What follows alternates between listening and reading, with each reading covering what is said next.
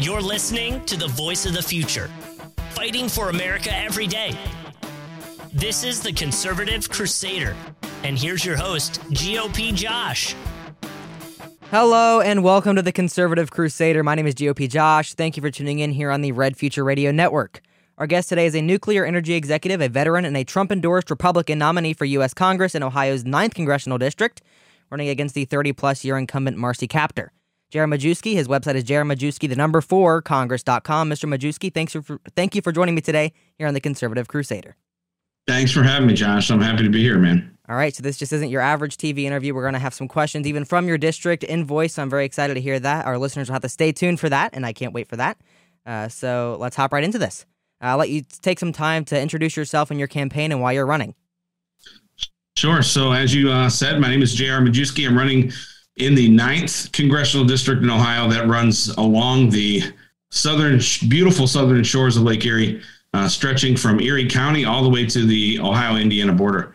I'm running because I love this country, and I became politically motivated during COVID, but I've always been a staunch supporter of, I would just say, patriots and love of country and our veterans. And through my support of a veterans organization, I became widely known across the country as the guy that painted the Trump lawn. And, that garnered me a large social media following, and I leveraged that social media following to help other what ended up being was conservatives, and got to learn the landscape of politics here in Ohio, and then got more motivated and became more aware of politics nationwide. And as I said, Marcy Kaptur is my opponent. She's been in office for 40 years, and I didn't think, and I still don't think, that there's another candidate that's thrown their name in the hat or that's become publicly as active as I have that could actually defeat her. And so when I threw my name into the hat, it was a heavy Democrat district, D16. And, as like I would like to say, God works in great ways. And we flipped that district to what's now an R3. And, but again, I threw my name in the hat when it was full on blue. And here I am with my beautiful Majewski red vest, ready to win the election in November. All right, I'm very excited for you, and I love how you threw in your vest, too. That looks awesome. It reminds me of the Youngkin days, how he overcame every challenge just to win in Virginia. It reminds me of his vest as well. So why are you the best candidate in the race? I mean, it's just between the two of you now, but even in the primary, to serve as the U.S. Congressman from the northwest portion of Ohio? Well, number one, I grew up here. It's unarguably a fact that I grew up in the worst neighborhood in the district, both from a poverty and a crime perspective. And I was able to,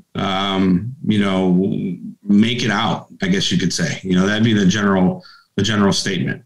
And what I mean by that is I had a solid family, a solid network of friends and associates that, helped me get out of the neighborhood and join the military. And then from the military, I went on to college. And after college, I was fortunate enough to start working in the nuclear power industry. And, I was able to build a very, very successful professional career. But I'm the kind of person that I believe folks in this district would inspire to be like, not necessarily be exactly like me, but have the opportunities and take advantage of the opportunities that I did. I mean, the American dream is out there for everybody. We just have to work hard for it. And I think I'm a distinct example of what that looks like as someone who grew up, born and raised right here in the 9th. I really appreciate that. And I agree just from what I know about you. It sounds like you've overcame a lot and you've grown a lot yourself. You weren't a trust fund baby or anything like that. You built yourself, right. And I really appreciate that. And I kind of want to ask about your nuclear energy field experience as well. What did you do in that field, and what have you learned in that position that will help you in Congress? So I started off working in the security group, and in the nuclear power industry, they are heavily guarded establishments. There's an obligation from each operating facility to protect the general public from a terrorist attack. So fully armed security officers at every power plant across the country. So started off in security. I was fortunate enough to be a hard worker, and I was recognized by the site vice president for my hard work. And he asked me what I wanted to be when I grew up, basically. And it was almost verbatim what he said. And I told him that I'd love to have his job someday. And I was, he found out that I had my master's degree, and he found out that I was a certified project manager. And, I had an opportunity to move into the project management group and into the refueling outage groups. And, I led major projects in my mid-20s, and I worked my way through managing and leading major projects in large groups and large organizations in areas like cybersecurity, major construction, environmental, license renewals. I mean, you name it. A project manager in the nuclear industry has to be a Swiss Army knife. From there, I got into running the company's spent nuclear fuel portfolio. And what that means is that when the reactors are, when the fuel is used to its licensed capacity in the reactors, it has to be stored somewhere. And it was my job to run a group of highly trained nuclear professionals to remove that spent nuclear fuel from the reactor vessel and then put it into safe storage as required by the Nuclear Regulatory Commission. So went from working in the security group to handling the most dangerous material known to man. That's a crazy. Did a pretty good damn job doing it. It's a pretty crazy story. It sounds like there, and I had to ask because I heard people on Twitter when I'm asking for questions ask him why he claims he's an executive when he's a security guard. So I wanted to bring that up and mention. Well, that's that because there are some people that were on Twitter that worked with me in the security group, and I'll just be honest, they were flunkies and they got fired or they quit. And the 2 to 3 years that I was in that group, they knew me. And when I moved out of that department and went on to bigger and better things, there were some folks in that group that were jealous because they thought that the vice president liked me and he gave me a promotion. The reality was I had my master's degree, and I was the guy raising my hand to help at all times. And so, it's always easy to call, grass is always greener on the other side.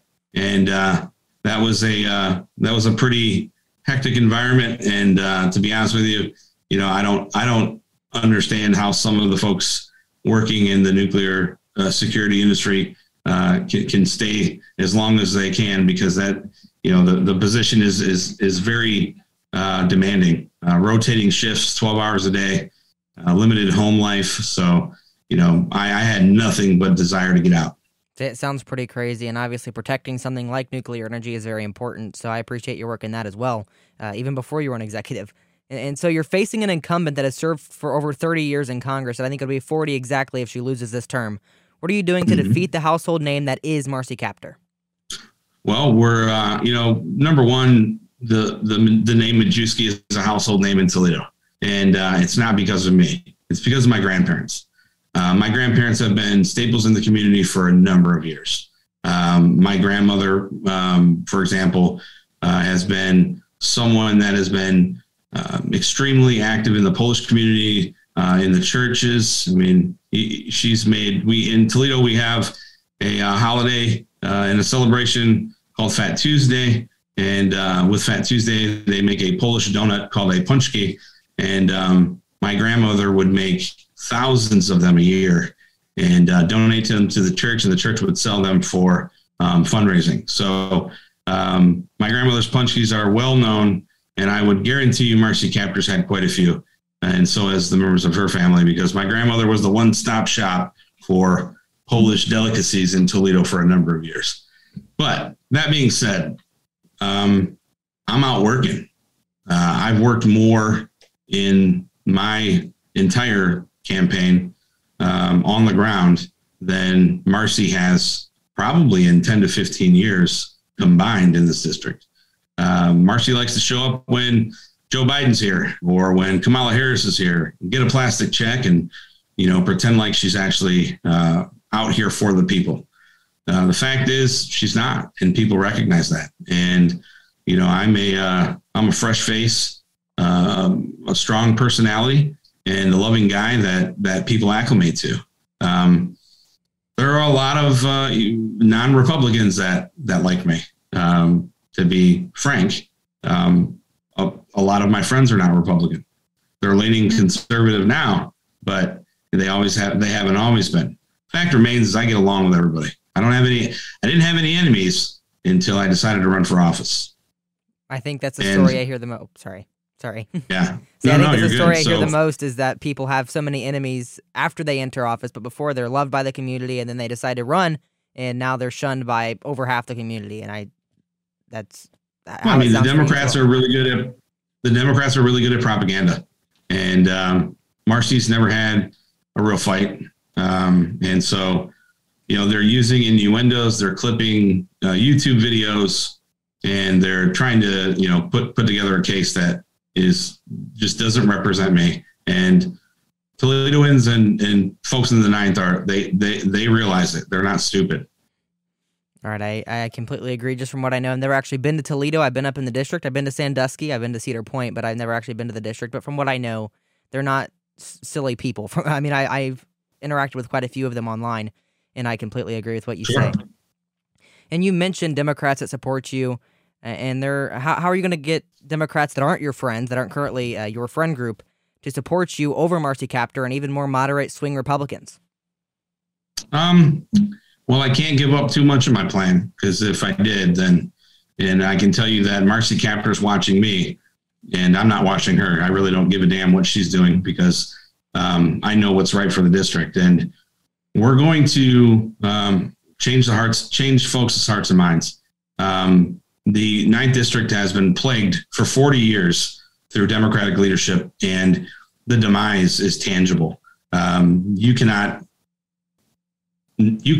not find a bar graph or a scatter chart or you name it, any type of analytical data set that you wanted to find that is negative to the 9th District, you can find through a simple Google search. And the common factor in all of these analytical sets is Democratic leadership. Toledo used to be, the number one exporter of coal. Toledo was one of the 25 largest cities in the country. It's the home of the Toledo Jeep. Yet we find urban sprawl has impacted us year over year. We have a major city in which 1 in 4 people are in poverty, and the Democratic leadership keeps, every election cycle, they're running around giving the same false promises and false narratives, and people are getting tired of it. They're getting tired of being lied to. And when I go out and speak to the folks here, I've been through what they've been through. I was raised in a Democratic neighborhood. I had a father who worked at Toledo Jeep and was a staunch Democrat until President Trump. So I know what it's like to live under that veil. And what it really boils down to is having access and knowing where to find the truth and the real information. And I'm willing to bring that to them with a highlighter. Hell, I'll bring a spotlight if I need to. And it's pretty easy to convince independents and moderates that the Republican platform and what we want to do, generally speaking, not only for the 9th, but for the country, is right by the people. I've noticed a lot of people, like you mentioned, your father opening up with President Trump and kind of changing with President Trump. I've noticed that with a lot of people as well, and I think we'll see that in your race with this and with this Republican +3 or +6, whatever it is, leaning even more Republican after they see what's happened in the past few years. And so I really appreciate that answer as well. And I have to ask, I ask this to every candidate, will there be a debate between you and Congresswoman Kaptur? I would assume there will be. Yeah, I know that. We'd love to have a debate. I know that Marcy Kaptur traditionally denies the opportunity for a debate. But I think with this one, she's going to want a debate. I would think maybe, but I know she wants it early, and I'm not going to get on the stage with her early in my campaign and let her throw out a bunch of BS and lies, under the the coordination of a liberal news media outlet. We'll debate her and we'll win and we'll have a great time doing it. But we'll do it when the people are ready to watch and listen. I can't wait. Right now, nobody cares about politics, man. And, she's out running commercials, going after me as hard as she can. And there's a couple things happening. Number one, people are saying, oh, my God, JR is awesome. He's getting Marcy to work. She's never worked in 40 years. The other people are saying she's lying. She's lying her butt off. JR's not, he's not some crazy, right-wing, crazy man. And then the others are saying, I don't really care about politics, get the hell off my TV. It's my summer and I want to enjoy my summer with my family and my friends. I don't want to hear about your stupid congressional race and how, you're going to sit here and lie to me about how amazing you've been for 40 years. So Marcy's actually doing herself a disservice by running all these ads because she looks like a fool.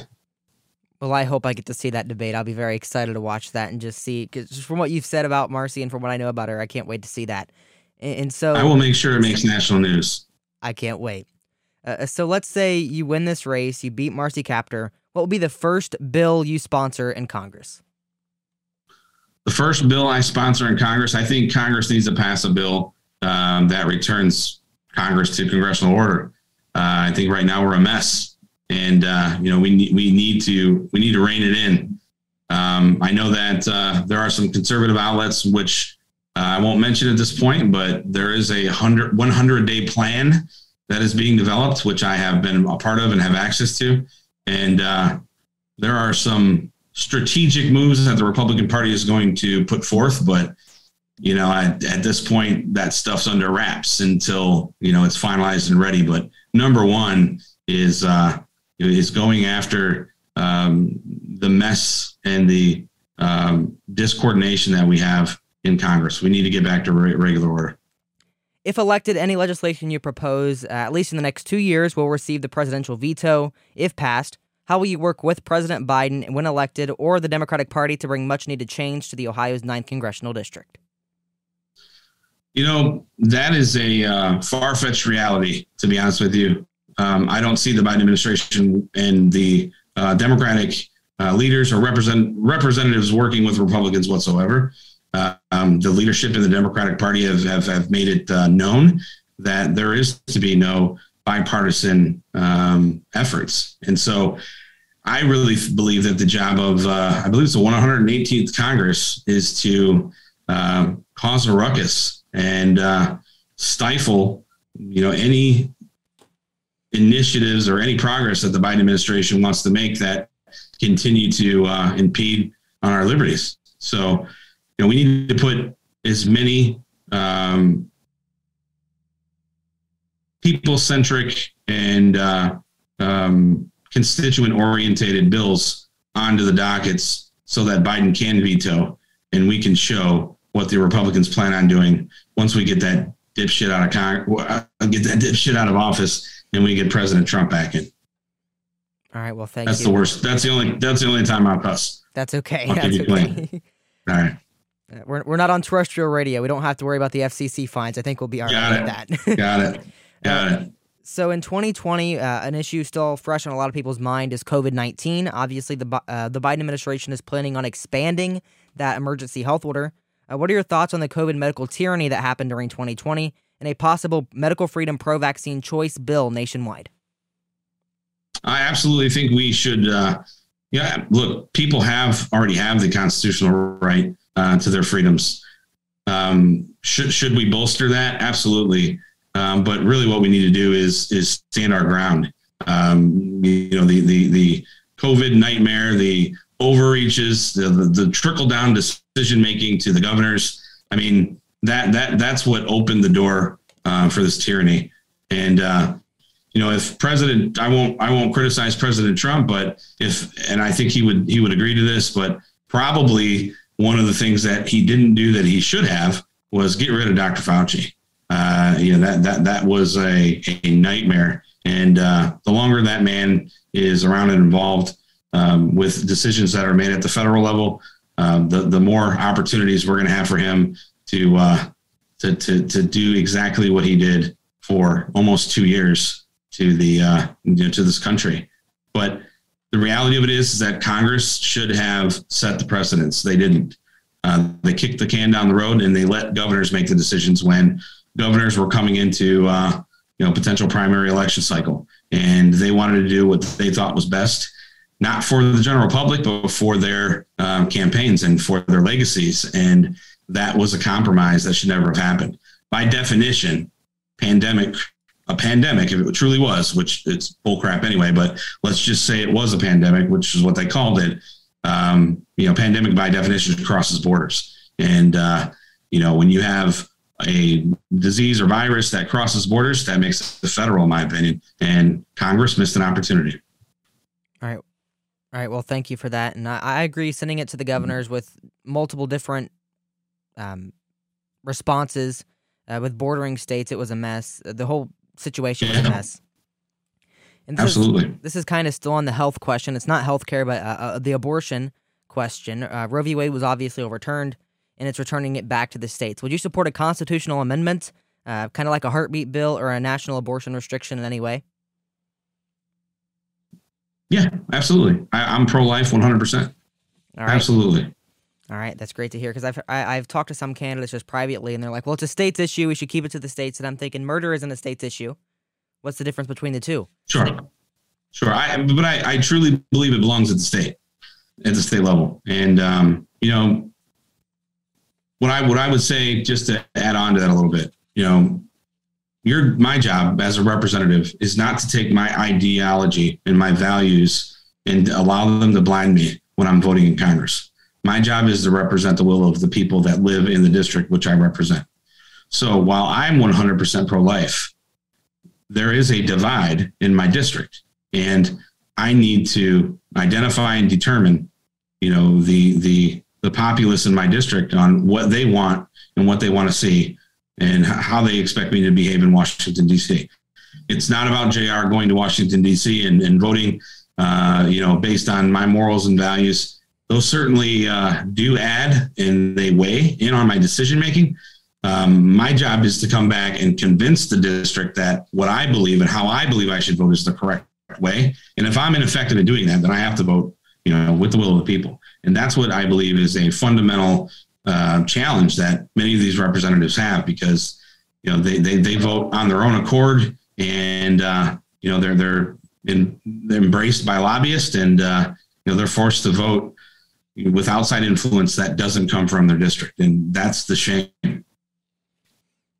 I appreciate that. And something I've noticed, 'cause I try to contact representatives, I try to contact senators, is it takes weeks, months, maybe even a couple, 6 months to hear a response from your senator, from your representative. Would you do anything in your office unique to help get the will of your voters heard better and the will of your constituents heard better? Absolutely. Yeah, one of the number one issues here in the 9th District is that Marcy Kaptur is harder to find than Carmen Sandiego.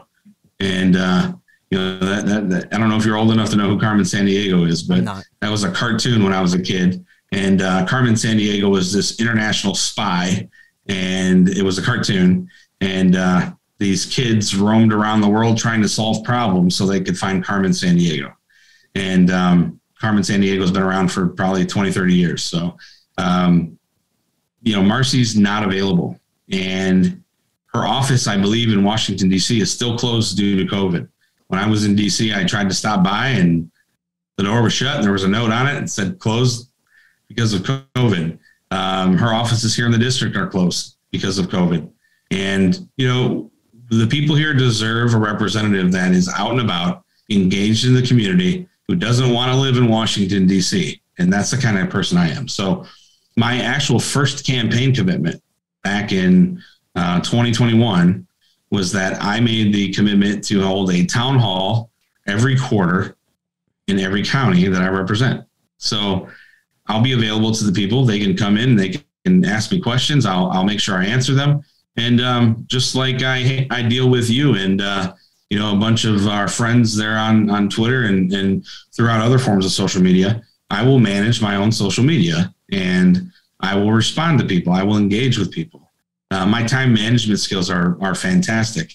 And maybe my behavior will inspire other members of Congress to stop pretending as if they're celebrities and they're too busy to engage their constituents, because that's in essence what they're doing. They're adding layers between themselves and their constituents so that they can only, they only need to address the things that they want.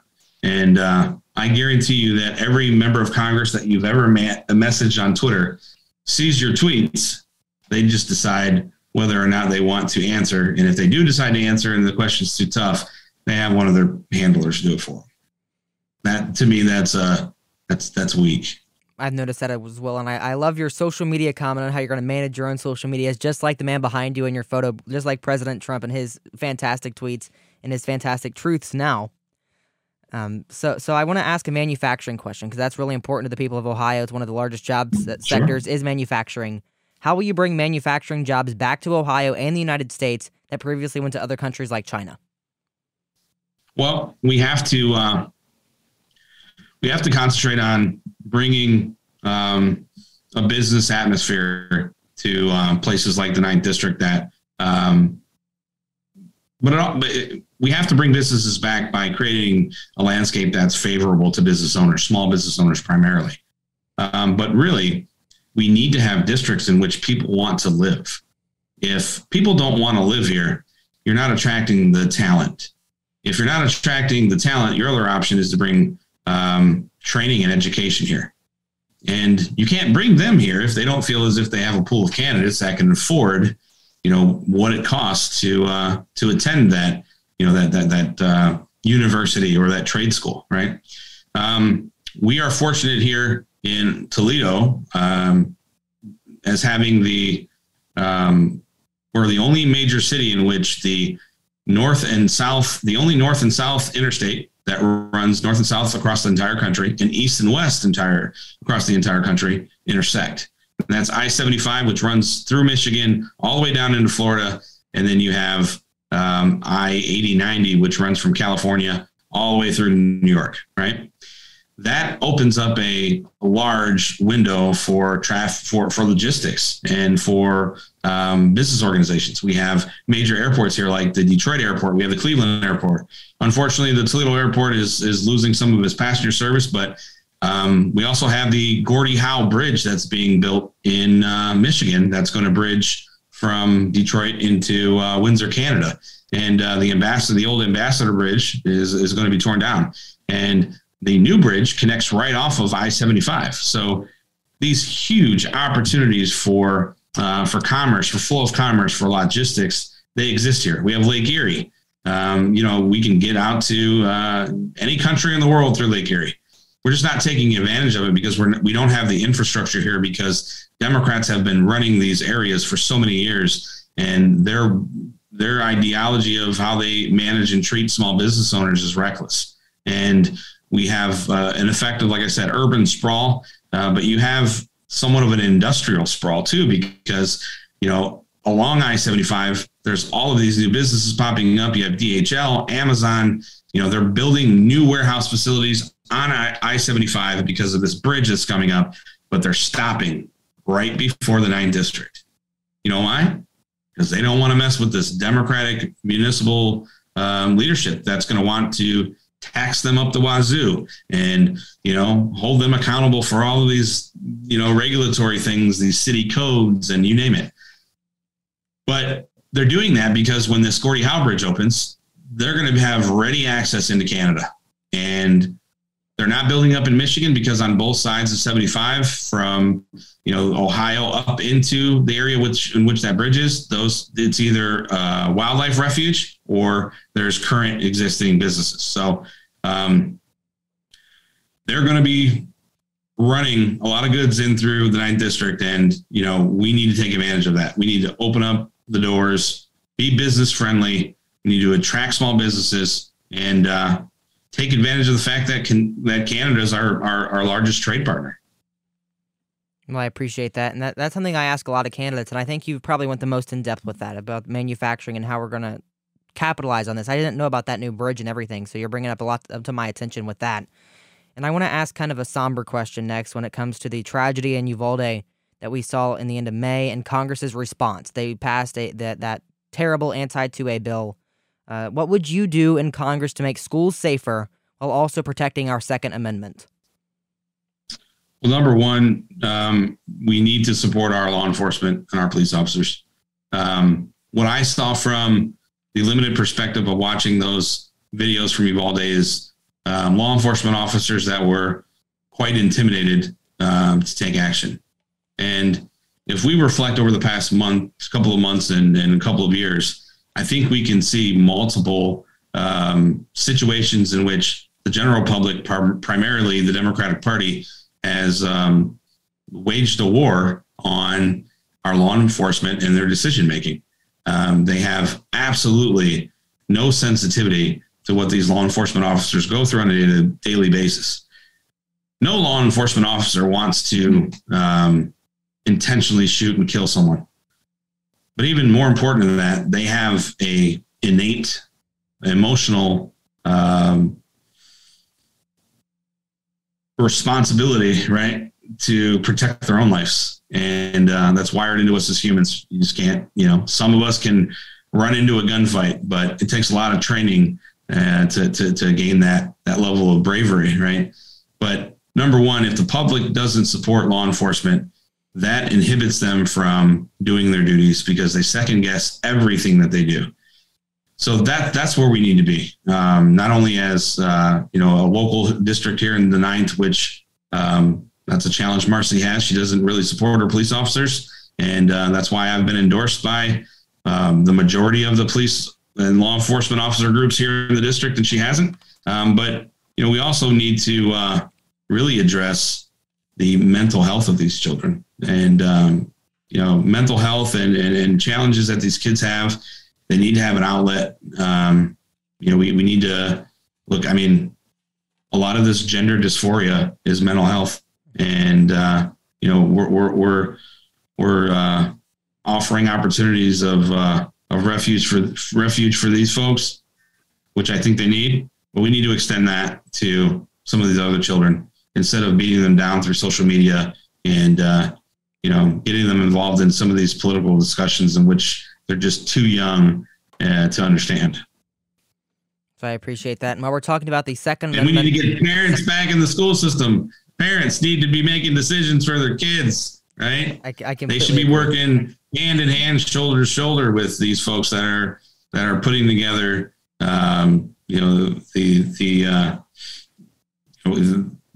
parents just need to be working with the education systems so that they know what their kids are being taught. They can help them learn. And, even more than that, they can decide whether or not, the subjects that are being taught are, that they correlate with their fundamental values and their beliefs. And if they don't, they should have a right to find another system that does. I completely agree. And you mentioned the social media as well. While you mentioned that, it kind of ties into my next question, also about the Constitution, about the First Amendment. We've seen rampant censorship, especially to like President Trump. Marjorie Taylor Greene was banned on Twitter along with him. I've been banned on YouTube. In Congress, what will you do to protect our First Amendment right to speech when it comes to big tech? In my opinion, we need to treat these big tech organizations just like we would public utilities. I mean, they're serving a customer base on such a wide scale, and they have such an impact, to the social landscape across the country that, they should be treated in a manner that correlates with their operations. They are definitely overstepping what has been given to them legally, their authority. And I've been a victim of it too, and it's just not right. There's too much arbitrary decision making in their abilities to limit our freedom of speech.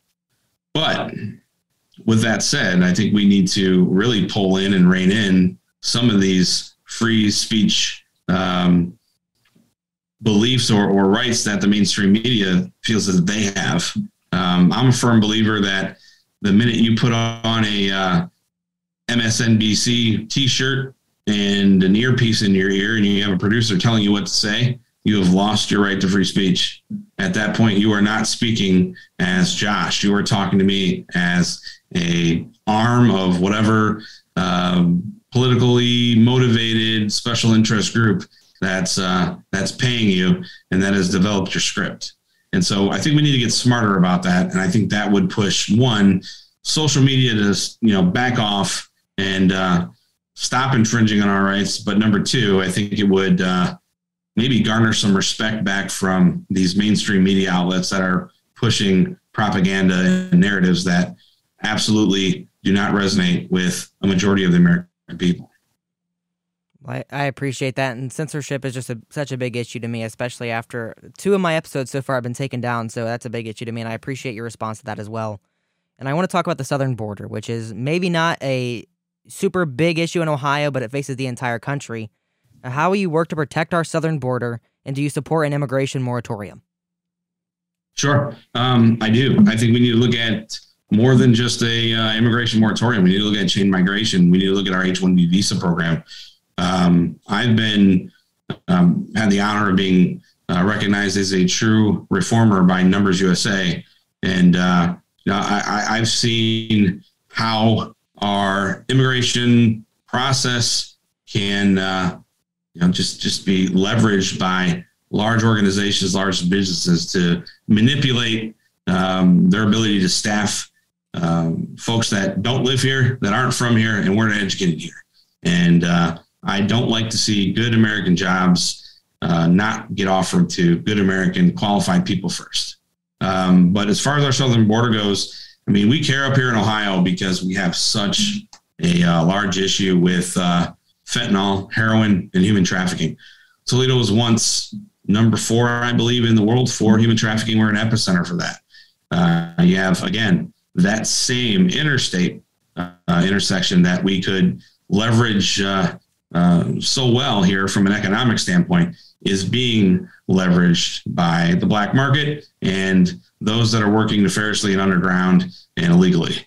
And they found a way to do it, but somehow our politicians can't. So while they're trafficking fentanyl and heroin, business owners are leaving. And that's a terrible thing that needs to be fixed. So we need to finish the wall.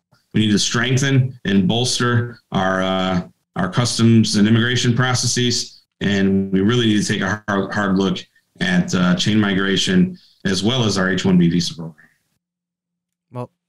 Well, thank you for that. And I agree. I mean, I keep saying I agree to every question, but I mean, I agree with you on a lot of issues. That's why I enjoy having a conversation You're with a solid conservative. I completely agree with the immigration moratorium, especially just shutting it down. Let us have America first. Put America first again. And I completely agree. Absolutely. With you. And so we're going to go to the election issue because that's a big thing with the 2020 election. Nationwide, we know it wasn't free and fair, but do you believe there's election fraud in the state of Ohio? I think there was election fraud in every state. I don't think that the system is, no system is perfect. So, in almost every endeavor that we execute in life, there will be anomalies. There will be things that occur that weren't supposed to occur. And I can't say with, perfect or great judgment that with 100% certainty that there was levels of intentional fraud in Ohio because I just haven't looked into it.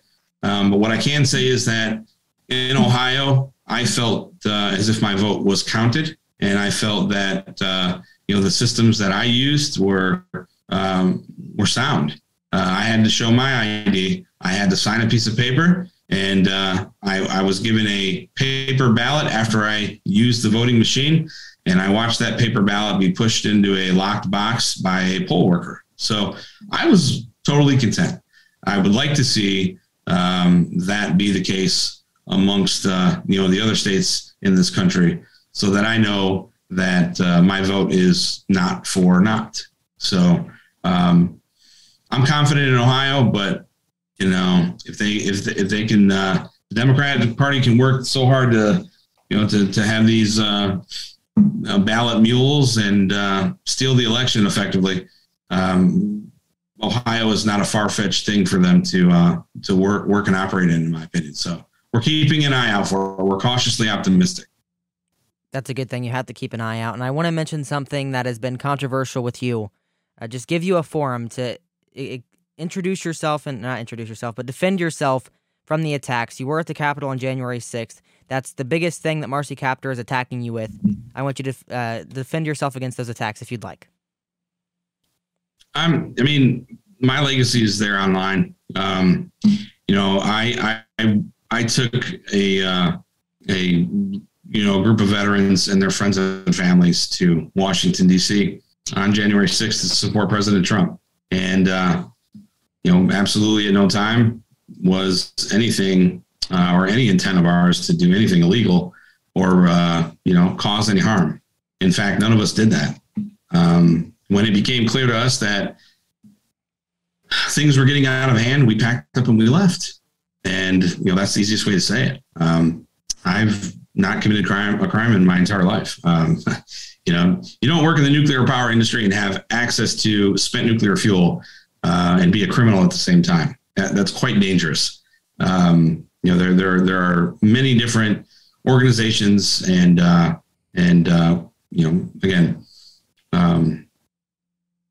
clearances that I've maintained, and those were never taken away from me. And I think what happened in Washington, D.C. was terrible, right? Nobody wanted to see that happen. Nobody wanted to see anybody get hurt. It was a shame. I wish it would have gone differently, but you know what? I was there for a noble cause, and I stand by the reason I went there. I got the opportunity to show Vietnam veterans what the Vietnam Memorial looked like, and they'd never seen it before. And I'm proud of that. Very proud of it.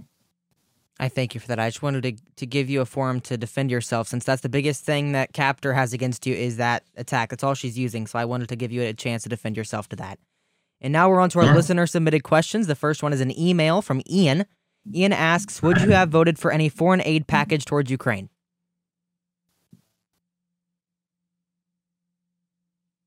The ones that were submitted, or so the way I'm thinking this question is either the foreign aid packages that were submitted, or if I was part of the if I was part of the juncture that actually formed a Ukrainian aid package. So I'll answer that both ways. With what was proposed, absolutely not. If I had been a part of Congress, I would have pushed to take a more initiative-based approach. The minute that Vladimir Putin put out that any aid, military aid to Ukraine was an act of war, then we've lost an opportunity. I really think we need to be pushing for diplomacy there, and arming Ukraine with military technology at this point. I haven't been convinced that that's the right thing to do. It may be the right thing to do. It may be, but I don't know that. And I don't think the American public does, because our Congress does not know how to articulate that. They just expect us to listen to what they say because they said it. And that's not the way America operates. So I think a lot of the contention and, just animosity that the American people have is that we're continuously engaging in foreign wars and bailing out other countries that aren't helping us, and we're not helping our own people first. That's what Americans want to see. We don't want to be isolationists. We don't want to just tuck into our own country and not, function as leaders of the free world. We want to do that, but we want to make sure that our country's taken care of first. And we're a long way from that at this point. And a lot of it has to do with this bumbling idiot that we have as president. All right, I appreciate you answering that. I'm sure Ian does as well. And our next question is from Ryan. He asks, how would you as a congressman push back on the Cultural Revolution, which is all but mainstream in America? Furthermore, do you have any direct policy ideas to push back on the LGBT and CRT indoctrination in our society and our schools? That's a big question, man. You have to ask that one again, because that's so wide in general. Like, I don't even think I can answer that. Right. I mean, I'd love to, but I think my campaign people would kill me, because it just opens up too many doors for Marcy Captor, to be honest with you. All right. Well, That makes sense. I understand. I'll move on a little bit. The bedrock to any healthy society is the family. So what would you do to make it easier to start and grow a family in America? And this is also from Ryan. Well, we need to have, family orientated outlets for folks. I mean, number one, we're destroying the nuclear family because we're pushing in our inner cities for young women to feel as if they have no choice but to have an abortion, right? Number two, we need to reduce the cost of living so that couples don't feel as if both of them need to work. A lot of young Americans aren't getting married because they feel as if they can't afford it. Getting married should be a decision that is made based on the love that you have for another individual. It shouldn't necessarily be dependent upon your income potential or income capacity. So there's so many different ways in which we could make this country a better place for the nuclear family, but we have to fight back against this radical agenda to break the nuclear family first, and that starts with building areas and growing districts in this country where people actually want to live because it's friendly and from economically as well as from a crime perspective. And that's tough. There's a lot of things that go into that. I agree with what you're saying with that especially. And now we're going to move on to a question. This is an audio message from a listener who's actually in Ohio's 9th Congressional District. Hey, JR. This is Landon from Ohio 9. I have a question for you. What exactly is your position on healthcare? There's been a lot of, I've asked this question with lots of candidates before, and it's kind of been up in the air. And since you brand yourself as an America First populist, I guess, what would you say to the people who need health care or struggle to find health care? What do you think the solution is? Thank you. So my main focus with healthcare is that we really need to remove big pharma out of the situation. We need to reduce the cost of healthcare, and we can do that by taking the healthcare industry into the free market. Right now, it's not. It's dominated by special interests. So we need to remove them from the picture. We also need to look at some tort reform, right? If you get a malpractice case, right, there should be some type of sane understanding of what the doctor is liable for, right? If it's not with malicious intent, if it's an accident. Right now, that's all subject to the ruling of the court. And, you may have, a doctor practices on you and I both, Josh, and ends up working on, let's say, the wrong knee, right? You may go to court and find yourself with a windfall of $20 million, and I may walk out of court with $500,000. Number one, that's not fair to us because, there's no, it just doesn't make sense, right? But number two, that gives a wide margin of insurance requirements that doctor has to carry. And that hurts them. And they're managing risk as much as their personal risk, as much as they're managing our health. And we need to help formalize and get that market stabilized. And we won't do that by government interaction. Government ruins everything. We need to take them out, get into the free market. And I think we would see a significant reduction in medical costs. I think that's the first step. Until we do that, everything else, in my opinion, is a great idea, but we won't know if it works. All right, I appreciate that. That's a big question that we had a couple different listeners send in, but that was the voicemail, so I wanted to play that one as well. And our last listener submitted question is about economic struggles Americans have been going through, especially under the Biden administration. GOP Josh, it's POTUS 40 Reagan, and I heard you're doing a huge interview with J.R. Majewski from Fort Clinton. Well, I have a couple of questions for Mr. Majewski, but most importantly, how are you going to help local Ohioans and the nation recover from the Biden inflation and raising gas prices? Thanks. The floor is yours. Well, I think with respect to what we're facing from an economic standpoint, I mean, it's gas, it's groceries, it's our utility bills, right? Cost of living is going up, and it's all self-inflicted wounds. It's all things that I think that the Biden administration is pushing on us purposefully. Wait until this winter when Americans need to heat their home. It's going to be even harder. So what we need to do first and foremost is get back to a nation of energy independence.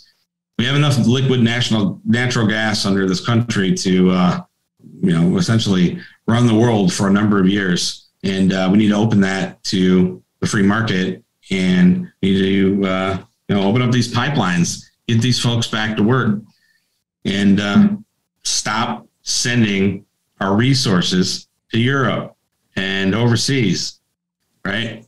That's number one. Energy independence to me is, a fundamental issue that's bedrock to American success. So we need to get back to being energy independence. As far as inflation, I